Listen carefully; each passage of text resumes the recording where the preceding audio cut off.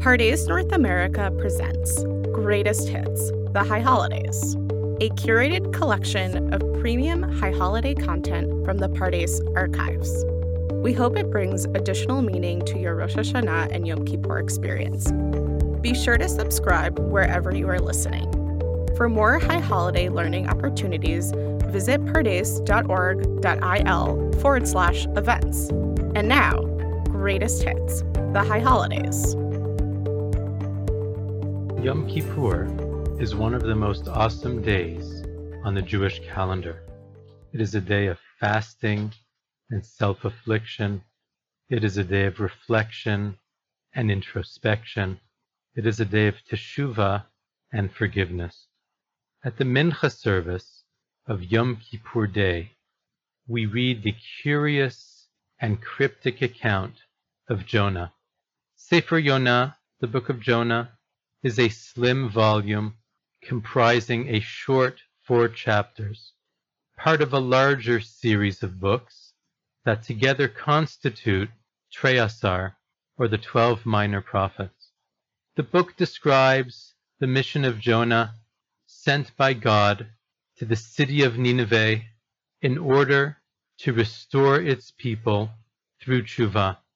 Jonah is very reluctant to undertake the mission, and instead attempts to flee to Tarshish. Going to Yaffo to Jaffa, he boards a boat, hoping to escape westwards while Nineveh is eastwards, but a storm soon arises and threatens to engulf the ship. The sailors, panicked and anxious, cry out to their gods, throw things overboard in order to lighten the load, while Jonah descends to the depths of the ship and falls into a deep slumber. Rav HaChovel, the captain, approaches him and cries out, "Malach nirdam, why are you asleep? How can you be sleeping at a time like this? Arise and cry out to your God, so that we will not be lost." Lots are cast, and Jonah is found to be accountable. The sailors inquire as to why the storm has arisen on his behalf, and he explains to them that he has fled God's presence. In the meantime, the sea continues to threaten the ship, and the sailors turn to Jonah and say, "What can we do in order to quiet the sea?" Jonah says, "Toss me overboard, because the storm is on my account." Nobly the sailors attempt to row back to shore, but to no avail. Crying out to God and expressing their blamelessness, they reluctantly cast him overboard, and the sea calms. The sailors are very impressed by God's intervention. They offer sacrifice, and they make vows. Jonah unwittingly has brought them to a place of repentance. In the next part of the story, Jonah is swallowed by a great fish, and in its belly he remains for 3 days and 3 nights. Jonah prays from the belly of the fish to his God, and in words reminiscent of many passages in the book of Tehillim or Psalms, he describes the feelings of being drowned, overwhelmed by the waters that threaten to kill him, driven out of God's presence, brought down to the depths of the seas, and rescued by God after having called to him. V'hitatef alai nafshi et Hashem zacharti. When my soul was faint, I cried out to God, and I remembered him. Vatavo elecha tefilati el heichal kodshecha. My prayer has come to you, to your holy habitation, the temple. God commands the fish to spit out Jonah on dry land. And with this, the first half of the book is completed. If we were to summarize the first half and its contents, we might say, this is the story of a reluctant prophet who refuses to carry out his mission. It is the story of divine intervention in the guise of the storm and the great fish. It is the account of Jonah's interaction with a non-Israelite pagan group of people who in the end turn to God and embrace him, even as Jonah refuses to do so. These events are mirrored in the second half of the story. Once again, God calls upon Jonah to go to Nineveh and to cry out against it such that its people will repent. This time Jonah relents. He goes to Nineveh, the great city, so large that it takes 3 days to cross it, and as he enters the city, he cries out to it, "In 40 more days, Nineveh will be overturned." Immediately, the people of Nineveh believe in God. They call a public fast. They don sackcloth. The king himself arises from his throne, removes his mantle, and puts on sackcloth after the manner of mourning and repentance. He issues a decree that man and beast, cattle and sheep are to refrain from eating anything and not to drink as well. They are to cover themselves with sackcloth and cry out to God mightily, to each one turn from his evil ways and from the violence that he has perpetrated, such that God might see, might change his mind, and turn from his harsh anger, such that the city will not be lost. And so it was. The people of Nineveh repent with great gusto, and God sees their deeds, ki shavu midarkam hara'ah, that they have indeed turned from their evil ways. God changes his mind concerning the evil that he thought to bring upon them, and he does not do so. This turn of events disturbs Jonah very much. Praying to God once again, this time Jonah says, "This is exactly what I thought would happen while I was yet in my own land, and that's why I decided to flee to Tarshish, ki adati, because I knew that you are a God of mercy and compassion, a patient and long-suffering God who turns from bringing evil. Take my life," says Jonah, "because I would prefer to die."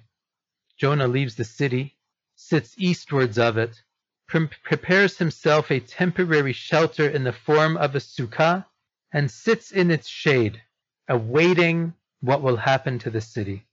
In the meantime, God causes a kikayon, popularly translated as a castor oil plant, to grow over Jonah's head with its large and luxurious leaves, granting him shade from the heat and the sun. And Jonah was overjoyed concerning the kikayon. But the next morning, early on, God designated a worm that struck the kikayon so that it dried up. And as the sun rose, God called upon the harsh eastern wind to strike Jonah with its heat, such that Jonah fainted away and asked to die. This introduces what seemingly is the core message of the book. God turned to Jonah and he said, "Are you rightfully angry concerning the kikayon?" And Jonah responded, "Indeed, I am angry unto death." God said to him, "You had compassion on the kikayon, for which you did not toil, and which you did not cause to grow, a kikayon that lasted a single night and then was lost. Shall I not have mercy on the people of Nineveh, the great city, that has 120,000 people, that know not between their right hand and their left, as well as many animals?" And on this question, the curious book ends. Paralleling the first half, the second half of the book introduces similar motifs. Once again, Jonah comes in contact with a non-Israelite population. They are very enthusiastic to do tshuva, to repent from their evil ways. They don sackcloth, they fast, they cry out to God, they cease from the evil that they had done, and even as they do so, Jonah's reaction, as it was in the first half of the book, is counterintuitive. Rather than Jonah being overjoyed at the development, he is deeply aggrieved and asks God to take his life, much as he asked the sailors to cast him overboard earlier in the story. And just as God called upon the fish to swallow Jonah and then to expel him on dry land, once again God calls upon other things, the castor oil plant, the worm, and the eastern wind, to communicate his message to the wayward prophet. One of the primary questions that all of the commentaries deal with, ancient, medieval, and modern, is the nature of Jonah's reluctance to undertake his mission. Why doesn't Jonah want to travel to Nineveh in order to bring repentance so that Nineveh not be destroyed? Certainly, this kind of behavior is out of keeping with the prophetic motif in the Hebrew Bible. In the Tanakh, it is the ultimate goal and wish of the prophet, any prophet, to restore people to God. Most of them, if not all of them, were unsuccessful. Jonah actually emerges from the story as the most successful prophet in the Hebrew Bible. Both the pagan sailors as well as the people of Nineveh do tshuva with great alacrity, with great enthusiasm, and with great comprehensiveness.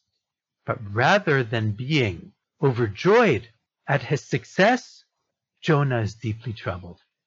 In the Midrash, we find a number of approaches to explain Jonah's reluctance and Jonah's disappointment. One possibility reads Jonah as a disgruntled prophet, afraid of being thought of as a charlatan or as a fake. If I go to Nineveh and I pronounce doom and the people repent and the doom does not take place, then they will call me, says Jonah, a false prophet. In this curious reading, Jonah's concerns seem to be rather petty and self-centered. It's his own reputation on the line.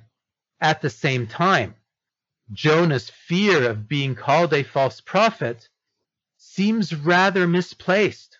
Certainly the role of the prophet is to bring people to repentance.